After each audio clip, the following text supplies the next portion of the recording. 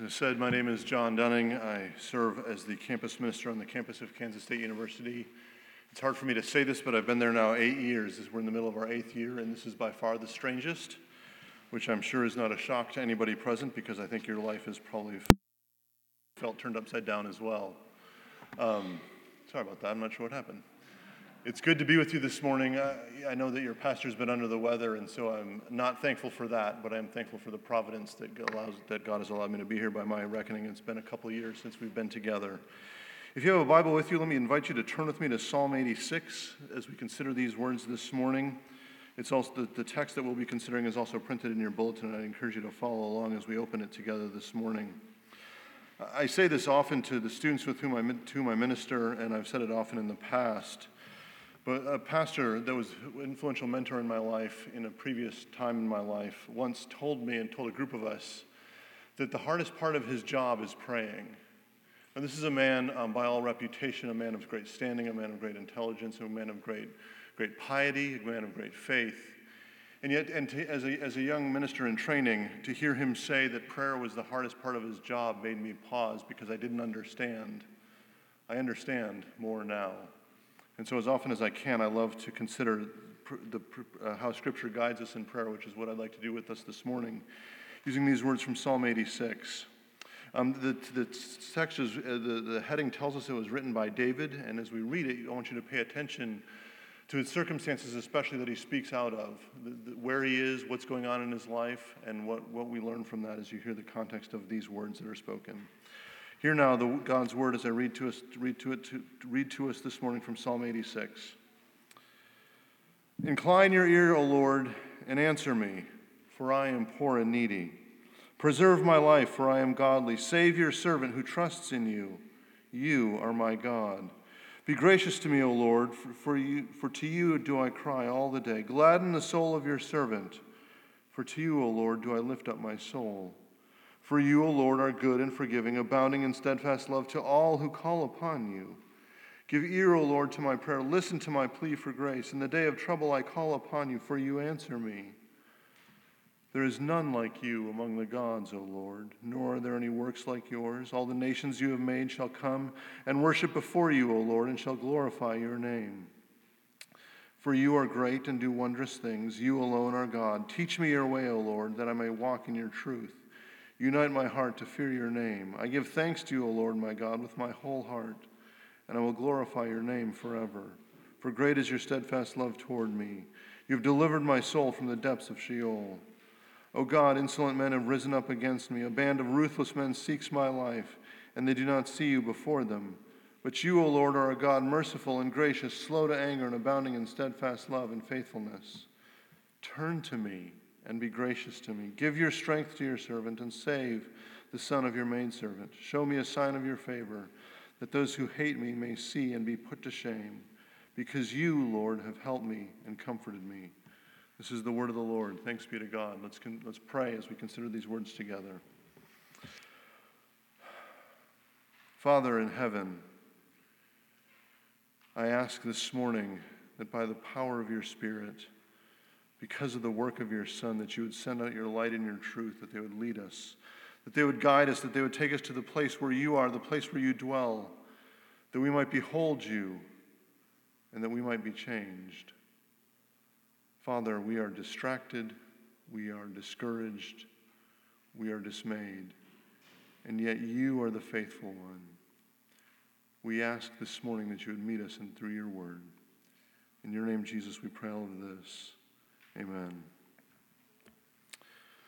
When I was in junior high and high school, my mom and I had this ongoing discussion, so to speak, regarding the cleanliness of my room. And let's be honest, the discussion really wasn't about how clean my room was. The discussion was about how clean my room wasn't. You see, I had this very intricately designed system. If the clothes were on the floor, they were dirty. If they were on my desk or my drum set, which was in my room at that time, they were clean. And it made sense to me, because on the floor, I don't want to put clothes on that I've stepped on or had to walk around or that have been in the dirt of the floor. But if they were hanging up on some other place in my room, they were clean. The other part of this discussion, so to speak, centered on whether or not my bed was made. Now, I'll be honest with you, we have 3 children now, a 16-year-old, a 13-year-old and a 9-year-old, I think, give or take a year each. And I'll be honest with you, I understand my mom's position now fully. Well, I should say I apply that to myself fully. I don't know that I understand it any more than I did then. But the discussion went something like this: John, make sure you make your bed. And my response, of course, was, but why? I'm going to sleep in it again tonight anyway. If you're a child in the room, I'm sure you've said that to your parent, and if you're a parent, I'm sure you've heard that. And kids, one day you will understand, and it will be different for you, but today you may not. But it highlights the definition of insanity that we've all heard before, right? That doing the same thing over and over again and expecting different results is how we define insanity. Why should I bother making my bed, Mom? I'm just going to sleep in it again tonight. Nothing is going to change. We're going to repeat this pattern over and over again. What's the big deal? I wonder if we feel that way this morning. I wonder if when we think about the thought of praying to God based on our circumstances, we wonder together or individually, what's it going to accomplish? Is it really going to change anything in my life? I look around me and I see hurt and I see suffering and I see frustration and I see mourning and loss and grief. Why bother? What's the point? I know, I only because I can assume, because your heart can't be that different from mine. I know that we're frustrated, that we're angry, that we're fearful, that we're worried, and that life feels very uncomfortable for many of us right now. And we wonder, is it ever going to change? And so we ask, why bother praying? Now, there's a more sophisticated version of this dilemma that we all face. The more sophisticated version goes something like this: I know with confidence, because the Bible tells me so, that God is in control of all things. I know that Jesus said, "Are not 2 sparrows sold for a penny, and not one of them will fall to the ground apart from your Father?" I know that Paul wrote to the church in Ephesus that God works all things according to the counsel of his will. This more sophisticated version of this dilemma, it sounds much the same. I know that God is in control. I know that he's concerned about every detail of my life. So what difference is it going to make if whether or not I pray? We're distracted, God seems distanced, and our hearts are disordered. What do we do with that? I want to tell you quickly up front that Scripture calls us to pray. It calls us to pray by example, as we've already prayed the Lord's Prayer this morning, that Jesus taught his disciples to pray that way. We hear his disciples, in fact, in Luke 11, ask, "Master, teach us to pray." And we also see the example over and over again in the Psalms of the writers crying out to God in the midst of their need. So what do we do with this? What I want us to see this morning is that David models for us what it looks like to pray in the midst of these questions, in the midst of our doubts and our fears, our concerns and our anxieties. And what I want you to know here is what we see in these words is not a well-rehearsed piety, as if David is simply saying, I know the words to say, so I'm going to say them by rote and go on to the next part of my life. It's very clear through this text, what we hear over and over again is David crying out and even acknowledging where he finds himself: in fear, in hurt, in feeling lost. And so I want us this morning to consider these words together and see what it looks like for us in the midst of wherever you find yourself this morning, what it looks like to lean into those realities and cry out to God. I want to consider, first of all, the first 7 verses. And what I want us to hear is David actually praying that very dilemma that we feel and that he no doubt would have felt. Notice what he says in the first verse. He begins in verse 1, "Incline your ear, O Lord, and answer me, for I am poor and needy." We jump down to verse 6. He says again, "Give ear, O Lord, to my prayer. Listen to my plea for grace." He says, "Incline your ear to me. Stretch out your ear. Come near to me, O Lord. I need to know that you hear me. I need to know that you can come near and listen to me in the midst of my trouble." I wonder for David if he feels like God is not close at all, and that if he fears that God may not even be listening to him. It's a bold ask to speak to the creator of the universe, the one who created his ears, to cry out to him and say, "Incline your ear to me, O God. Listen to me, please." Parents, you hear that often, don't you? "Mom, Dad, listen to this. Come over here, watch this. Come here. Listen to what I just heard. David is crying out to his father that he might be heard. Some years ago, I read a news article about an earthquake that happened in Turkey. This must have been over 20 years ago now, where rescue crews from around the world had descended upon this city with big machinery, with dogs, and with plenty of volunteers to help dig through the rubble, meticulously looking for any signs of life that they could find. And they worked tirelessly from morning to night, every day, for weeks on end, searching for those who may have survived. But every so often, the article went on to explain that it all would stop. The machines would be turned off, the workers would stop, that they'd gather the dogs away from the site. And you know what they would do? The workers would get down on their hands and knees and put their ears to the ground, simply to listen for any scratching or any cries for help, however faint they may be. They needed to be close to hear. That's what David longs for. That's what we long for, isn't it? We long to know that God is near, that he is close, that he would, as it were, bend down on his hands and knees and hear even our faintest of cries to him. But there's more. Notice what David does. He's asking for more than a sympathetic ear. He's actually praying for action to take place. Look, beginning in verse 2, he says, "Preserve my life.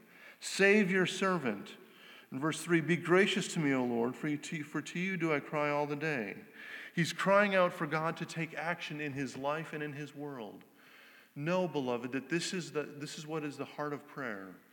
It's asking your heavenly Father to do something in your life. It's asking for him to take action. It's asking for God to act in our lives and in his world. And I don't want to move too quickly past verse 4, because this has fascinated me for a number of years now as someone who is prone to discouragement and struggle. He says in verse 4, "Gladden the soul of your servant, for to you, O Lord, do I lift up my soul." Gladden the soul of your servant. He's praying that God himself, in the midst of his struggle, in the midst of his doubt, in the midst of his fear, would give him joy, would meet him in his sorrow and sadness and fear, and bring joy. Beloved, I tell you that and I point that out in part because I want you to feel the freedom when life is hard. Don't see joy as something you have to muster up inside of yourself. Ask the Lord to work that out in your life. Ask him to bring joy in the midst of your sorrow. Our dilemma is that God seems far, that it seems that he isn't doing anything. And then I have to be happy to approach him, that I have to pretend that I've got myself all put together. But that's not what we hear in these verses. When I say that David actually prays his dilemma, what David does is he sets it all on the table before God. He says, "God, this is where I am. And I need you to come near because it doesn't feel like you are near. And I need you to move because it doesn't seem like that you are acting very much."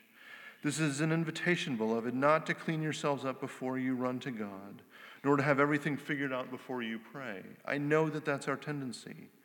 It's easy for us to think that we must be right before God will help us. But the invitation here is to seek God's help to be made right. Beloved, don't let your needs keep you from your heavenly Father. When he feels silent, tell him that. He can take it. When he feels distant, ask that he would be near. Lean into that. Pray the dilemma that you feel. Don't pretend that it's not there. As we hear David working through these circumstances, we move on to the second section of the psalm, verses 8 through 13, where what I want you to hear David do is not only is he praying the dilemma that he feels, but he prays the doctrine that he knows to be true. Notice what he does. It takes an interesting turn beginning in verse 8. He prays about the uniqueness of God in verse 8, the action of God in history, the creation of humanity, the promise of eternal restoration, back to the uniqueness of God in verse 10. This is the reality that Jesus bumped into over and over again. Because the question when Jesus came and he began to say to people, "Your sins are forgiven," the people wrestled with the truth that he was proclaiming. The question that Jesus would receive at that moment was, who can forgive sins but God alone? And Jesus says, the doctrine, the truth matters. Yes, I can forgive sins because I am God. The invitation is that we would pray the truth about who God is. Again, look at verse 8 and hear what he says. "There is none like you among the gods. In verse 10, "For you are great and do wondrous things. You alone are God." In these verses, he's recounting everything that he knows to be true about God, that he learned from his parents' knees as a young child as he heard the word and he heard the stories of his ancestors. He's praying the truth of God back to God.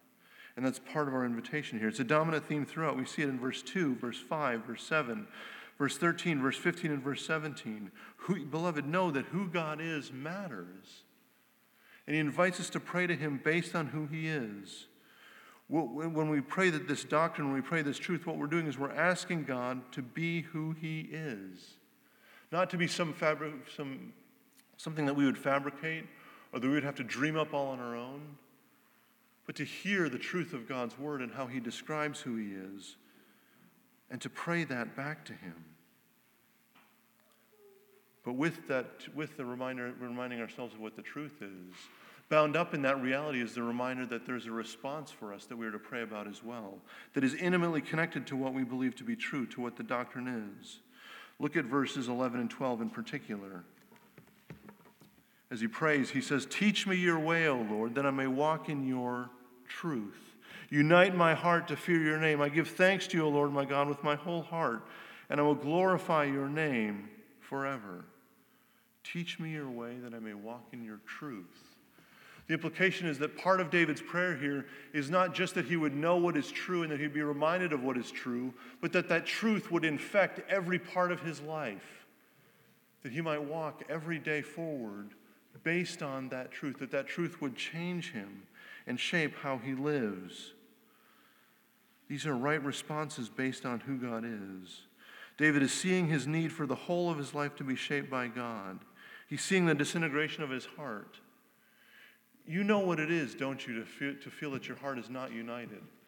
And if you don't, consider how often and what it looks like for you to thank God for the blessings in your life. I realized this recently when a friend challenged me to consider these verses, even in isolation, to consider what it looks like to pray for a united heart and then to give thanks for that. And what it revealed about my own tendency is that when I thank God, I have a yes, but. God, I'm thankful for this technology that allows me to connect with students, but I don't like it, and it's really frustrating, and I don't want to do it. God, I'm thankful for your provision for my family, but I've got too many holes in my house and things that keep falling apart and need repair, and I don't have enough time. We give conditional thanksgiving. And what David is modeling for us is upon the truth of God and his control over all of life, his generousness and his graciousness, the very realities of who he is. He prays in response that our hearts would be united in thanksgiving to God. What is true matters for how we live our lives, and that's the intention. A few years ago, I got some new set of contact lenses. I've had bad eyesight since high school. But I got these new contact lenses, and as the doctor was telling me how these work, they're a little bit different from past lenses that I've had. The eye doctor was explaining to me that you fill the lens with solution, and then you stick it in your eye and let it sit there for a moment. And she said, you'll know right away that something is wrong because it may be blurry or there may be some sort of flash or something off to the side that's going to be like a distraction for you. But what she said was you have to actually look into a mirror to see what's going on at that moment because there may be a bubble or maybe something else that's trapped in there. So imagine putting your contact lenses in and looking up at the world and seeing blur or seeing some sort of distraction or something that's floating in your eye that's in the way. Knowing that reality, the intention is that you would do something about it, that you would take the lens out, that you'd clean it out again and put it back in, trying to get it right. It doesn't make any sense to have something that obstructs our vision and we do nothing about it. The truth of God and the truth of who he is, the truth of doctrine is intended to be the same thing for us. That who God is matters and has implications for every part of our life. It's important for us to know this, especially as we at times justify our lack of prayer by resorting to God's sovereignty. God is in charge, why does it matter? No, God is in charge, therefore he will hear you. God is concerned about every detail in your life, therefore bring to him every detail of your life. God shows again, because he is all-powerful, because he is the Almighty One, because he is the creator and the sustainer of the universe, because his Spirit isn't present in you, because Jesus lived, died, and rose again on your behalf. Pray to him with confidence, with great courage, because this is true.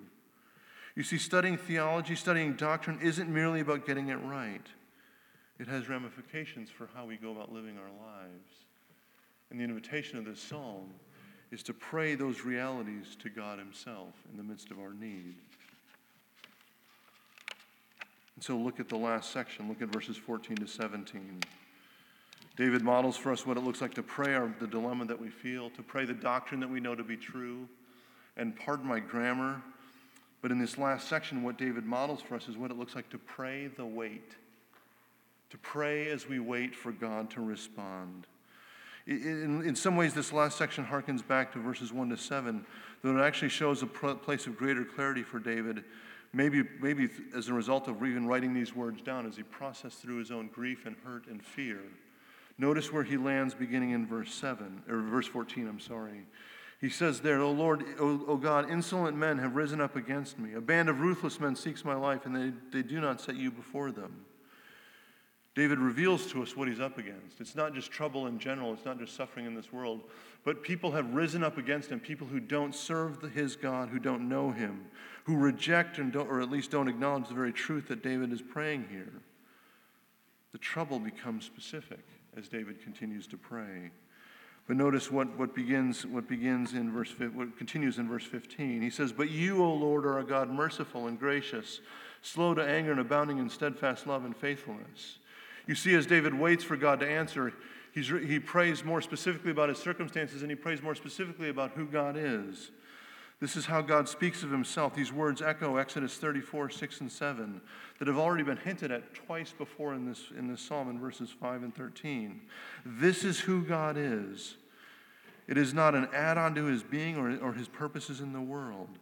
David returns to what God has already revealed himself to be before his people. God is merciful and God is gracious. He is slow to anger and he's abounding in steadfast love and faithfulness. God recites the words of his forefathers, or recites the words of God himself given to his servant Moses. This is who God is. Again, we hear David crying out in clarity even as he waits. And then look at verses 16 and 17. The ask there is repeated, isn't it? Turn to me and be gracious to me. Give your strength to your servant and save the son of your maidservant. Show to me a sign of your favor, that those who hate me may see and be put to shame, because you, Lord, have helped me and comforted me.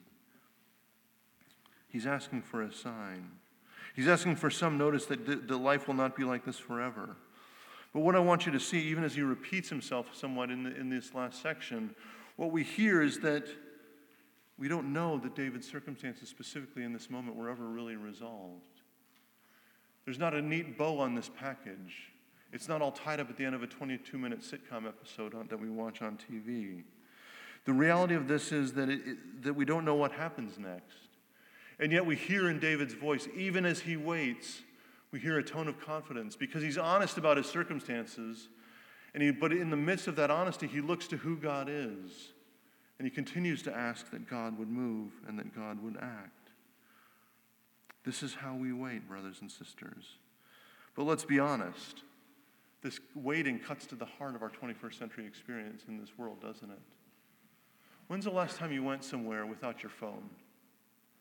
When's the last time where you went to the store or the library or the DMV without your phone and had to wait and wait with nothing to distract you? Now, I'm not chastising anybody. It's my boat too. I'm in the exact same spot. But imagine sitting in the dentist office for a whole 10 minutes without a TV, without a news feed to check, without text to be sent or a phone call to make. Where does that take you?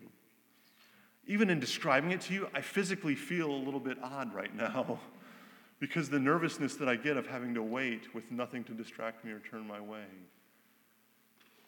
David models for us what it looks like for us to wait, doesn't he? He says we can be specific as we wait about our need and about who God is and about what we're asking him to do. Beloved, I want to encourage you and call you to be specific regarding your trouble in prayer. to do this so that you might see that God is at work in all things. It may sound foolish to thank him for a good meal, or to thank him for the ability to cook out on the grill, or thankful for even for the chance to go out in public again, to go to a restaurant. You may find it silly to be thankful that your child took an actual nap in the afternoon, or that you had a good night's sleep.